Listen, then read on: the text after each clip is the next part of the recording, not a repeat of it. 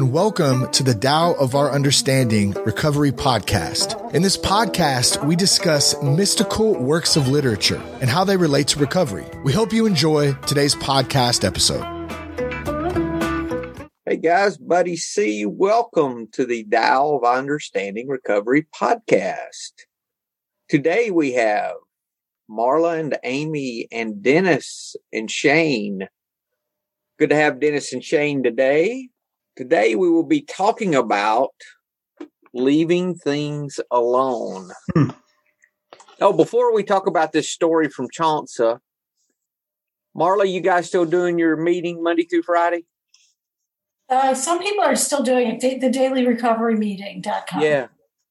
Good. I'll put the URL in the notes. Dailyrecoverymeeting.com. Is that right? Yeah, you don't need to be a member of the SRC to join it. Yeah, just and it's from 1 to 2 Eastern. Yeah. Then we still have a nightly AA meeting at ZoomAAmeetings.com. That link will take you directly to it, and then we'll put the link in the chat. That meeting is 9 p.m. Eastern every night, and we run anywhere from 50 to 100 people, just depending on the night. Different people chairing every night. It's a open discussion open topic discussion, except for Saturday when we do a speaker meeting. So it's a good meeting. Good. I've met some really great people all over the world and some close to me that I didn't even know were around. So like Amy, for example. You live 20 minutes from me? Yeah. Interesting. We've never even met in person, but we know a lot of the same people. Oh yeah. Yeah, we're definitely connected on so many levels other than just this. So yeah. I mentioned Amy Amy. Oh yeah, I know Amy. Leaving things alone. Actually, this is a pretty straightforward story today, I think. I'm with Marla on this. Marla mentioned before we started recording that she understood this one. I'm with you, Marla, and that's what scares me. And I think I understand it, Well, now we're going to get some perspectives, different perspectives from all different areas, all different. Would you read the first, there's 3 little stories. Would you read the first little story for me, Marla? Leaving things alone? Yeah. It's in 3 sections. So. No, I read it as one, but. Okay, go ahead. I'll read the first section.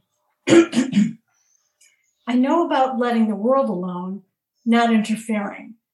I do not know about running things, letting things alone, so that men will not blow their nature out of shape. Not interfering, so that men will not be changed into something they are not. When men do not get twisted and maimed beyond recognition, when they are allowed to live, the purpose of government is achieved. Too much pleasure, yang has too much influence. Too much suffering, yin has too much influence. When one of these outweighs the other, it is as if the seasons came at the wrong times. The balance of cold and heat is destroyed. The body of man suffers.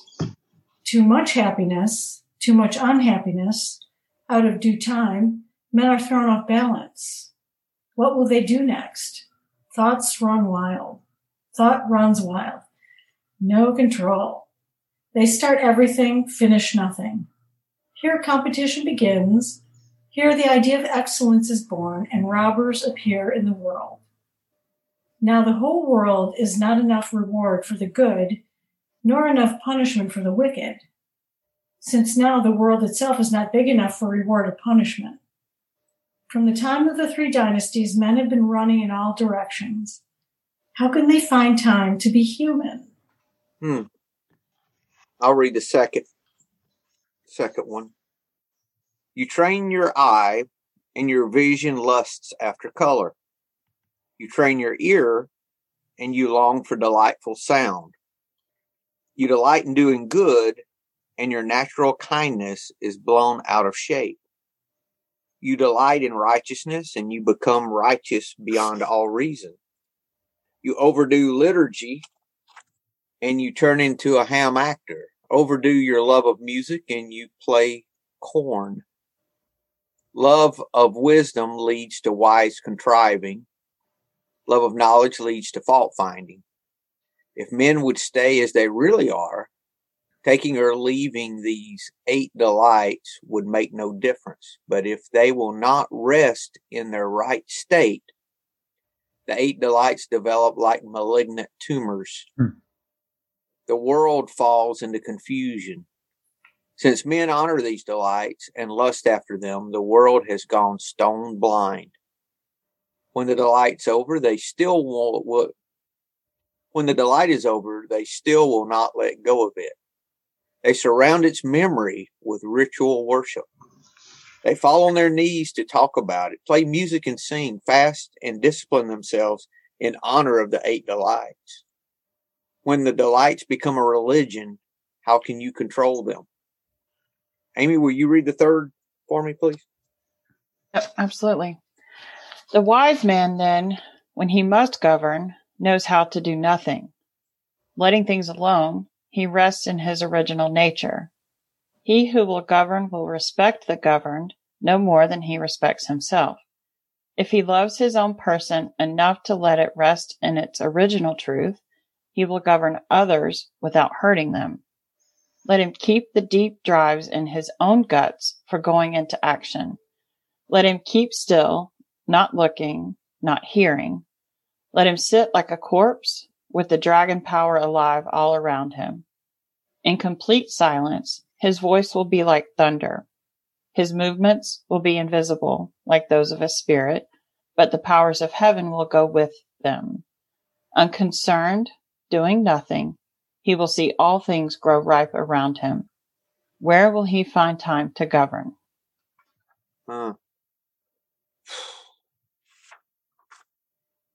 Comments? Let's go back to the first one and look at it first. And let's see where there's some common threads here, but there's some things that are different too. Anything stand out in the first one? Not interfering with the way things are stands out. I don't know how to run things. I don't know how they're supposed to work. So who am I to want to change them? Because I don't really know how it's supposed to be. And it's really talking about in governing, when they're allowed to live, the purpose of government is achieved. Like we start. And I think anything talking about governing a life could be governing a person as well. And notice this part. It says here that the balance, it's talking about the balance. This balance really in life is one thing I saw. And I am so bad about going to extremes with everything. I'm getting better with that. But spending all my time on this or all of my time with this or, all of those type things. And it goes back to this idea of finding the balance between the two. Mm-hmm. And it says that when we don't have the balance, that we have discontent. Mm-hmm. Too much happiness or too much unhappiness. Men are thrown off balance. What will they do next? No control. Thoughts run wild, no control. They start everything and finish nothing. That's a big generalization. Yeah, but isn't it true though, Marla? I mean, how it's like you're not being satisfied in what you're doing, so you never finish it. You move on to something else because it's not giving you what you want. Yeah. That's what I heard in that. It's interesting here that it says that when you're off balance like that, that's where competition begins. The idea of excellence is born and robbers appear. It's like what I have is not good enough, so I want what you have. I have to compete with you to get this because I don't have what I need. So when we're off balance, it causes all these other actions in our life. All the overachieving, that idea of excellence. I think that for me, I'm thinking of, of having to be the best at everything kind of idea. At the same time, being not satisfied. Yes. And that idea of not satisfying is driving your drive to be the best, because you're looking for something that you already have and you just don't know it. Yeah, you're always going to be looking for more, right? Because you're never satisfied. So you'll look for something more and never really achieve it because you keep raising the bar. It's like people keep building their wealth. It's like, I need more. I need more. You have like $300 million. What do you need more for? But it's a thirst, a hunger, a competition. So, what? It just, Dennis, you just reminded me of those long binges of cocaine nights. You just can't get enough. And it just kept going. And it reminded me, like you were saying, buddy, of not being able to get enough. You know, you just, it's never enough. You're never fulfilled, I guess, you know. It's a tough way to live. You know, and it's not just to do with drugs and alcohol. Mm-hmm. I mean, a lot of us, unfortunately, even after we get sober, we don't learn this. I mean, I've seen people with 20, 30 years in the program that are still fall into this trap. Mm-hmm. Just because you get sober doesn't mean that you're in balance. So true. Now, how about this last little paragraph of that part of this part one? Now, the whole world is not enough reward for the good. That's what we're talking about there. And nor enough punishment for the wicked. Hmm. How many times when we've dealt with resentments do we realize that no matter how bad we punish them or punish us, it's never enough. It's never enough. Hmm. That's interesting. Yes. Actually, it reminds me this whole thing, especially the headline "Leaving Things Alone." It reminds me of a Louis C.K. bit where he said, you know the old Christian story. You find a man and you feed him fish. You have to feed him fish every day, right? Now, if you teach him how to fish, he'll be able to do it by himself. But then, if you leave him alone, he might figure it out by himself, right? I don't know. That's what it reminds me of. If you leave people alone, they might figure it out. And again, with sponsees, you don't have to come up with the answers for them, right? No, you just tell them how you did it, right? Yeah. And then they can gather from that. If they gather from that, then that would be great.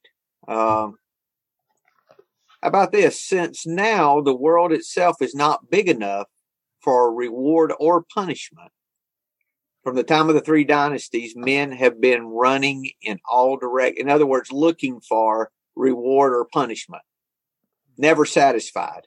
Hmm. How can they find time to be human? So it's pointing us toward this nature, right? This human nature, which it talks about in the other stories. And to be human, not do human or have human, but be human. So who has time to be? You can just say who has time to be and take the human off, and it would have a lot of meaning. Mm-hmm. Is that not what it's talking about? Is just being, observing? I think you're right. Yeah, I think so. Yeah. Huh. That's good. That's good. Yeah. All right. And not striving. It also talks a little bit about following your senses. I mean, that's when all these things goes wrong, when you're following those 8 delights. That means you're following your senses and that instead of just like you're saying, just being and observing. That's pretty good. So this first one's telling us maybe that we're going to be discontent if we're out of balance and that we need to learn to be human and not interfere and start allowing. Now, the second one goes into what you're talking about, Dennis. I think it goes into our senses and the delights that you're talking about, the 8 delights. Mm-hmm. And that the more we see something pretty, we want more of it. The more we, everything. We just want more of everything that we like. And that and whatever we're overdoing, that we just overdo it, whatever it is. And that when we lose our balance, then instead of going positive when we lose our balance, it looks like we go negative for whatever reason. Love of knowledge leads to fault finding, love of wisdom, contriving. Like when we're out of balance with too much good, and according to this, it shifts to a negative. It doesn't like have more and more and more good.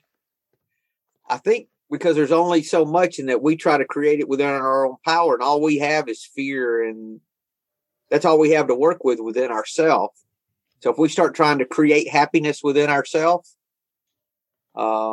it looks like these are the kind of things that start happening. Love of knowledge leads to fault finding. If men would stay as they really are, that would be being human, right? Taking or leaving the 8 delights would make no difference. Do you have something wrong? No. I'm just, musing over these things and how much I love certain things like art and music, and yeah, I don't think there's a way to. Well, I think what they mean by excessive is your whole life is just that. It's like as a musician, I'd be practicing from 6 a.m. till midnight. Obsessive could be, I would think. I think it's about extreme, right? Where extreme examples of self-will run riot. We're either, and it's all or nothing, and then as far as too much of one thing leads to kind of the opposite. I think that's just the universe's way of getting back to that balance. Yeah. Right? Exactly. Balance will always be restored one way or another. And maybe this idea that, there's happiness out there for us, but if we're not satisfied with our lot of happiness and we try to create it on our own, that's when we get out of balance with this thing. That's it. And if you are happy, you don't have to create anything, right? Yeah. That's right.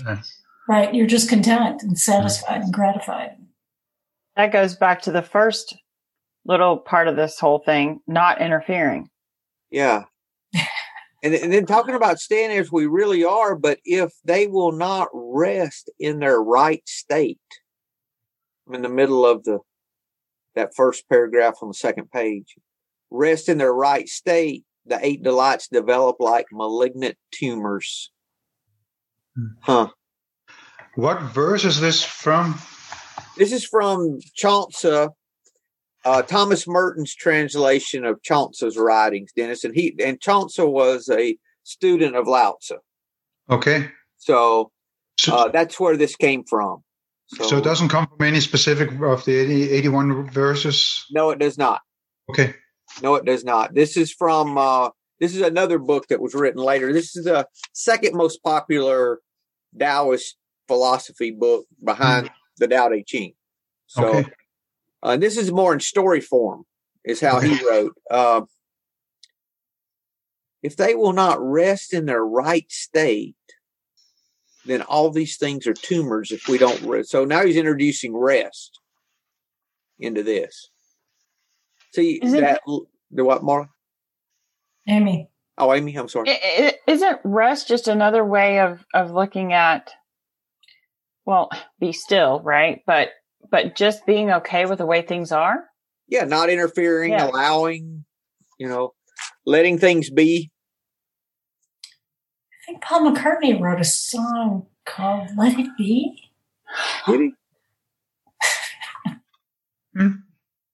He's so wise. The world falls into confusion since men honor these delights and lust after them. The world is gone stone blind. So the world is blinded to rest because they're pursuing all these things. And this next part's interesting when it talks about when the delight's over, they still will not let go of it. They surround its memory with ritual worship. I mean, how many times have you relived that great thing that happened,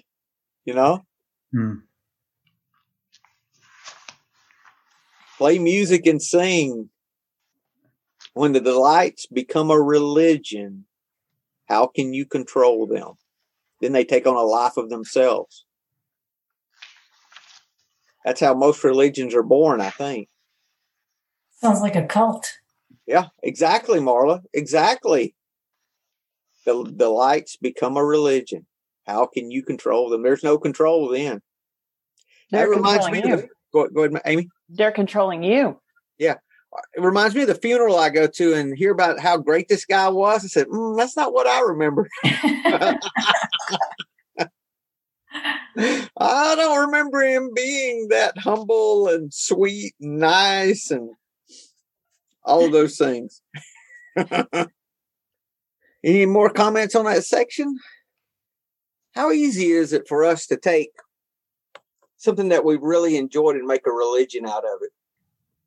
I don't think I've ever done that. I've done it a bunch of times. Not in the form of a religion, like a cult, but like gave way too much credence to a particular hobby or some something that I really enjoyed and made it like it was this great thing when it really wasn't. It was okay and it was nice, but I remember I used to take my son out west on trips when he was little.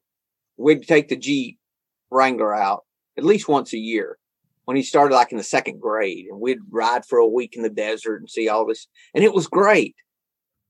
But then I'd get the pictures out and look at it and remember how great it was and how everything was, and then we couldn't wait till the next time, that kind of stuff.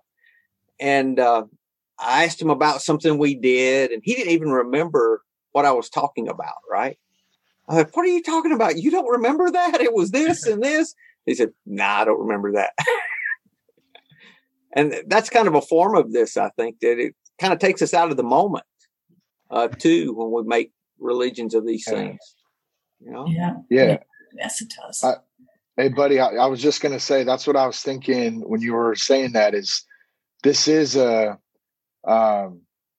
reminder to be in the moment and live in that moment instead of having to go back and relive those moments. We can actually live in them, because if we follow that impermanence kind of philosophy, like everything is impermanent, it's the good, the bad, it eventually kind of goes through.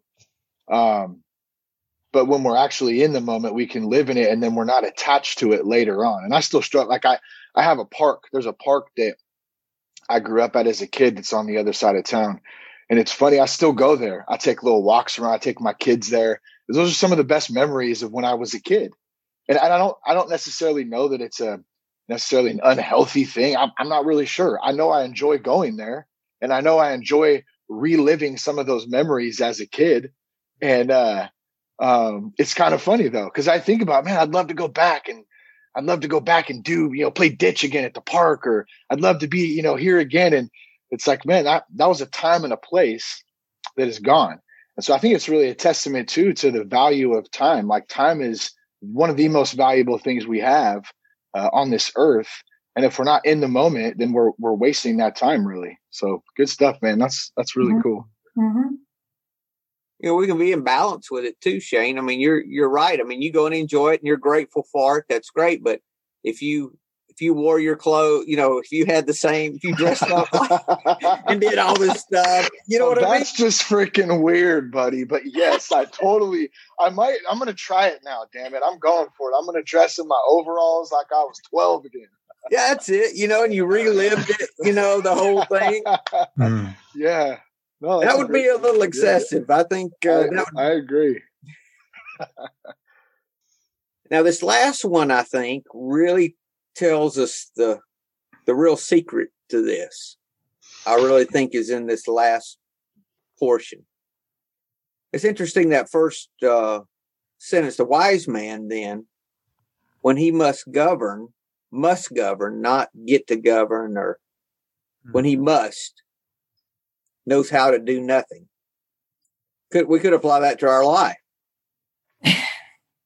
Yeah. When I have decisions to make, I know how to do nothing. How do I do that? leaving. Now, this is how you do it, though. This is telling us this paragraph. Leaving things alone, he rests in his original nature. He's being human. He's not being excessive. I wonder what that's like. Not having all this stuff because we have all of this stuff. But we can have wisdom and knowledge and all these other things without it being a tumor for us, though, Marla. We don't have to be excessive. Oh, no doubt. Yeah. No doubt. He who will govern will respect the governed no more than he respects himself. If he loves his own person enough to let it rest in its original truth, he will govern others without hurting them. So I guess the question is, how do we rest in our original truth, according to this verbiage? That's the whole goal, if you want to look at it that way. And that's what gives us self-respect and all the things that we want for ourselves. And that if we're not right-sized within, we can't deal with things outside of us properly either. So, and now he starts telling us. Any comments? Well, I don't know if it's exactly on that, but isn't this another way of saying this is how you live without attachments? Yes, Dennis. Exactly. It's really not having attachments to anything at all, right? And that is kind of the Buddhist way of living, right? Yeah, it says, let him keep the deep drives in his own guts from going into action. In other words, don't follow your impulses. That's one of the first things we learn in recovery is, a lot of times, what is it? First thought wrong? Is that a thing that a lot of people talk about? Which is kind of ironic. Following our impulses is what put us 5 together here, right? Yeah. Because we did that. Yeah. Well, it's talking about the deep drives, Dennis. It's talking about the things that I think it's talking about our fears more than anything. Don't be driven by our fears. Those things that are, do what, Amy? I think it's also talking about excess love of things, as we were talking about before, those 8 delights. Yeah. When we excessively love things, yes, fear, I think, is one side of it. Absolutely. But those deep drives, that desire, that want for more, that leads us to be off balance. Yeah. But isn't that drive, though, either comes from either afraid we're going to lose something that we have or not get something that we want? Yeah. Of course it is. Definitely. Yeah. So it's saying learn not to be driven by that. And the few tools that we learn in recovery are, one, think it through. First you think the drink through. Next, you think your life through. You think through your decisions that you're going to make, just like you had to think the drink through. So you think that through. You talk to someone about things. When you see yourself making a selfish or dishonest or resentful, fearful decision, you talk to someone in recovery about it. You say, you run it by someone, say, is this really a good idea? Is this something I should be doing? We're not this island that makes all these fantastic decisions. It's my best decisions, like I hear a lot, my best decisions got me to where I am. So now all of a sudden I'm making all good decisions now that I'm not drinking anymore. I don't think so.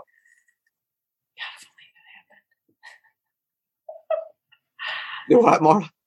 Like, I'm sober today, and now I am connected to God. Yeah, and all my steps are, blah blah blah. Yeah.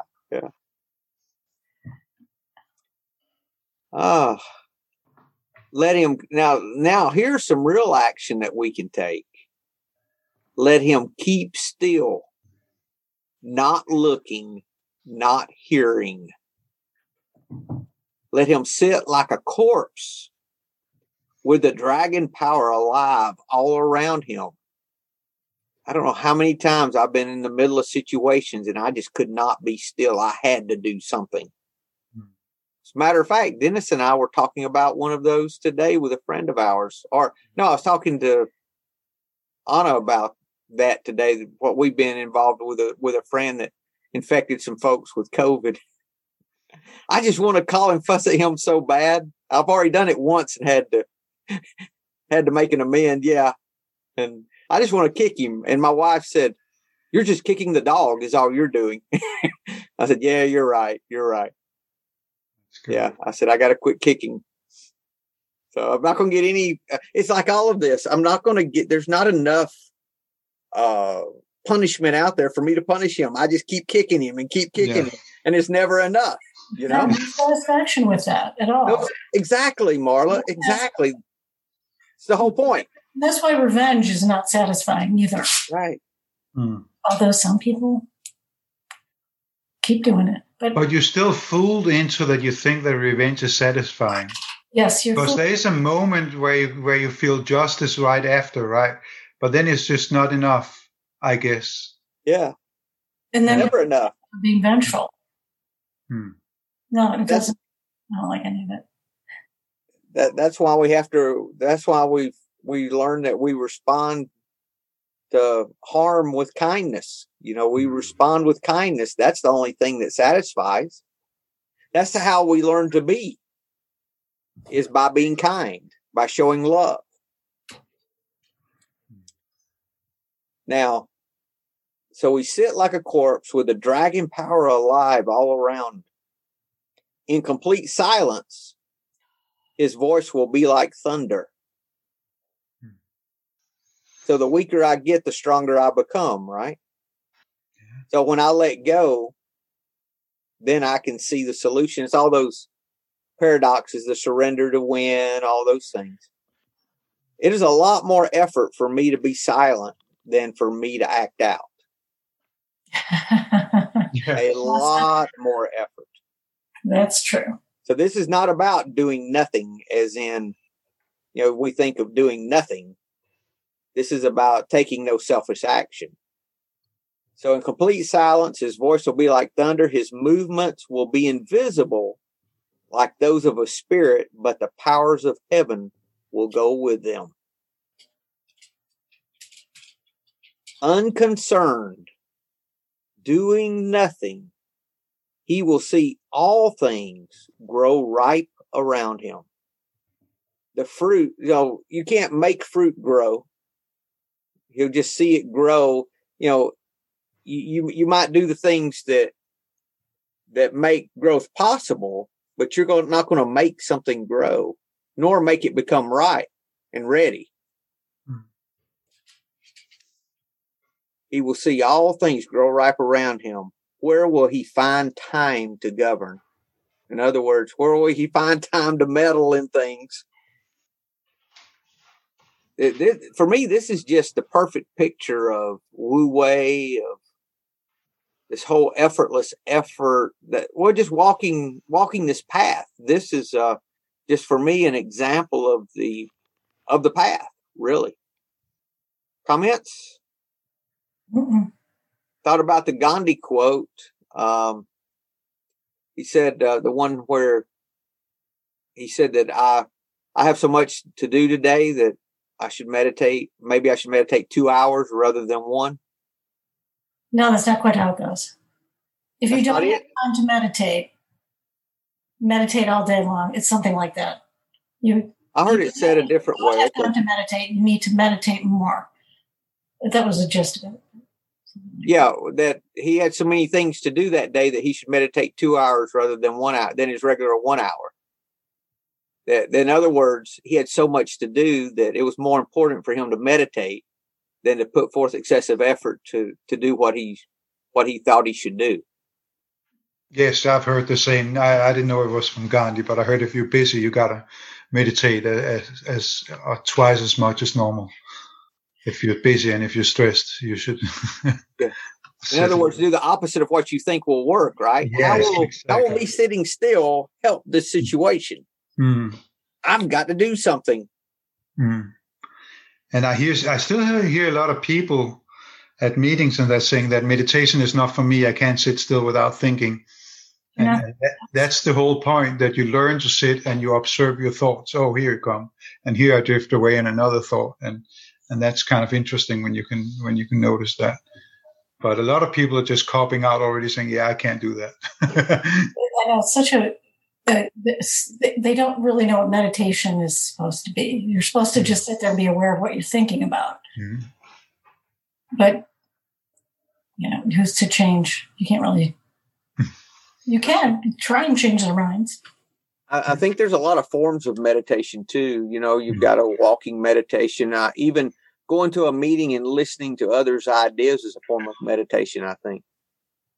Going to a meeting could be a form of meditation because you're surrendering. You're being still, really, is what you're doing. Because what they're saying here is that in other words, you quit self-effort. So any way that you quit the self-effort, you start allowing, you rest, could be a form of meditation. Because you're surrendering, any way that you're surrendering. I was having a little chat with my daughter last night because she at the dinner table, she had mentioned that some bad thoughts she was having. And so we kind of started talking about, I said, you've been to sushi, right? And she said, well, yeah. I said, you know the sushi boat, it goes around. It's all you can eat sushi, and you pick the boat, you pick which ones you want. And we were kind of talking about how our thoughts are kind of the same as that. Like those thoughts come in and we can choose which ones to pick, or we can just let them pass. But ultimately, when we start taking them personal and we start, really attaching to them, that's when they could get dangerous. So it's like, she was like, and she said, well, what if you eat one and it's really a nasty piece of sushi? And I said, well, yeah, there you go. I mean, that could be your poison right there. That thought will fester, and that could turn to anxiety, depression, all of those things. And so, as we were kind of talking about this, I was kind of imagining it, and I'm like, man, yeah, like these thoughts are just passing through, and it's really up to me to allow them to just pass through and not get pissed off at myself because I thought that and it's wrong, or I had a quick craving, or whatever the heck it might be, So, you just reminded me of that. Just because we have a thought doesn't mean, in my thinking, doesn't mean I've done something wrong. It's just a thought. Yeah. I can let it go. I don't have to act on that thought. Just like they were saying here about keep the deep drives in your own gut. In other words, don't share that. Keep that from going into action. That was so hard when I was still out practicing drinking and drugging, and early in the recovery. I followed every emotion and every thought I could, especially the negative ones, because there was a lot of those I remember. So it takes a while, and I couldn't do that halt thing, standing or pause when I was agitated. I had to let that out. I couldn't. Somebody told me to sit on my hands. So that actually helped a little bit, but yeah. Meditation practice can be difficult to cultivate, but I think it's well worth it. I know I've been at it for 4 years now, and it's wonderful. I don't know what I did before. I mean, it's such a part of my day that I wouldn't do without meditation now. That stillness that they're talking about, just quieting those thoughts, not even if the thoughts are going, you learn that you don't have to do what you're thinking. Just because you're having a thought about getting that, snack out of the fridge doesn't mean you've got to do it. You can, it's just a thought. I didn't do that other crazy thought I had that was a lot more crazier than that. Yeah. It's funny. I know y'all don't have crazy thoughts. It's just me, right? No, it's all, just you, buddy. Yep, that's it. I do, buddy. I definitely have crazy thoughts. But I But I will tell myself, I will just like out loud say intrusive thought. And then it just seems to make it okay, because I accept that. I accept that it's okay for me to think like that. Like you said a minute ago, as long as I don't take action on that. That's what I used to do. That's old behavior. Mm-hmm. Mm-hmm. And being that we were so driven by fear, a lot of times our thoughts are there to support our feelings. And if our feelings are fear driven, then all of our thoughts are going to be about how to protect that fear, how to feed that fear. So that's a lot of times coming into recovery. We just covered up our fear, numbed ourselves for so long that it's hard to see that that's what we're doing. And then once we start surrendering all of this and realizing what's going on, then it, just gets so much better. We can learn to get a little bit of rest, as they were talking about here. Anything else with this, guys? This idea of, I like this idea of respecting ourselves. And it reminded me of when we start loving others, then we find love for ourselves. That when we start showing kindness to others, then, that's when we get back what we're giving. So I thought about that a little bit with how we could learn to respect ourselves and show kindness. This all reminded me of the St. Francis prayer. Yeah, it did. Yeah, exactly. Read that for us, Amy. Do you have it handy? We'll close with that. I can in one moment. Yes, one moment exactly. Lord, make me a channel of thy peace, that where there is hatred, I may bring love, that where there is wrong, I may bring the spirit of forgiveness, that where there is discord, I may bring harmony, that where there is error, I may bring truth, that where there is doubt, I may bring faith, that where there is despair, I may bring hope, that where there are shadows, I may bring light, that where there is sadness, I may bring joy. Lord, grant that I may seek rather to comfort than to be comforted, to understand than to be understood, to love than to be loved. For it is by self-forgetting that one finds. It is by forgiving that one is forgiven. It is by dying that one awakens to eternal life. Amen. Thanks, Amy. It's interesting. The first of that prayer, it didn't say, I'm going to try hard to do this. He said, Lord, make me. So it's really no real effort on our part other than back to the letting go and being. We'll leave the rest up to our higher power. That's good. Good stuff. That is good stuff, yeah. Anything else, guys? Everyone good? Well, y'all have a great week, and we'll see you next week. Hello, this is Buddy C. I wanted to make you aware of several recovery-related resources that I've posted in the episode description. These resources include a list of recovery podcasts, a free sober meditation app, daily recovery email, shared Google recovery calendars. Hope you put some of these resources to use and have a great week. Thank you for listening to the Tao of Our Understanding Recovery Podcast. If you enjoyed this episode, please share it with your friends in recovery.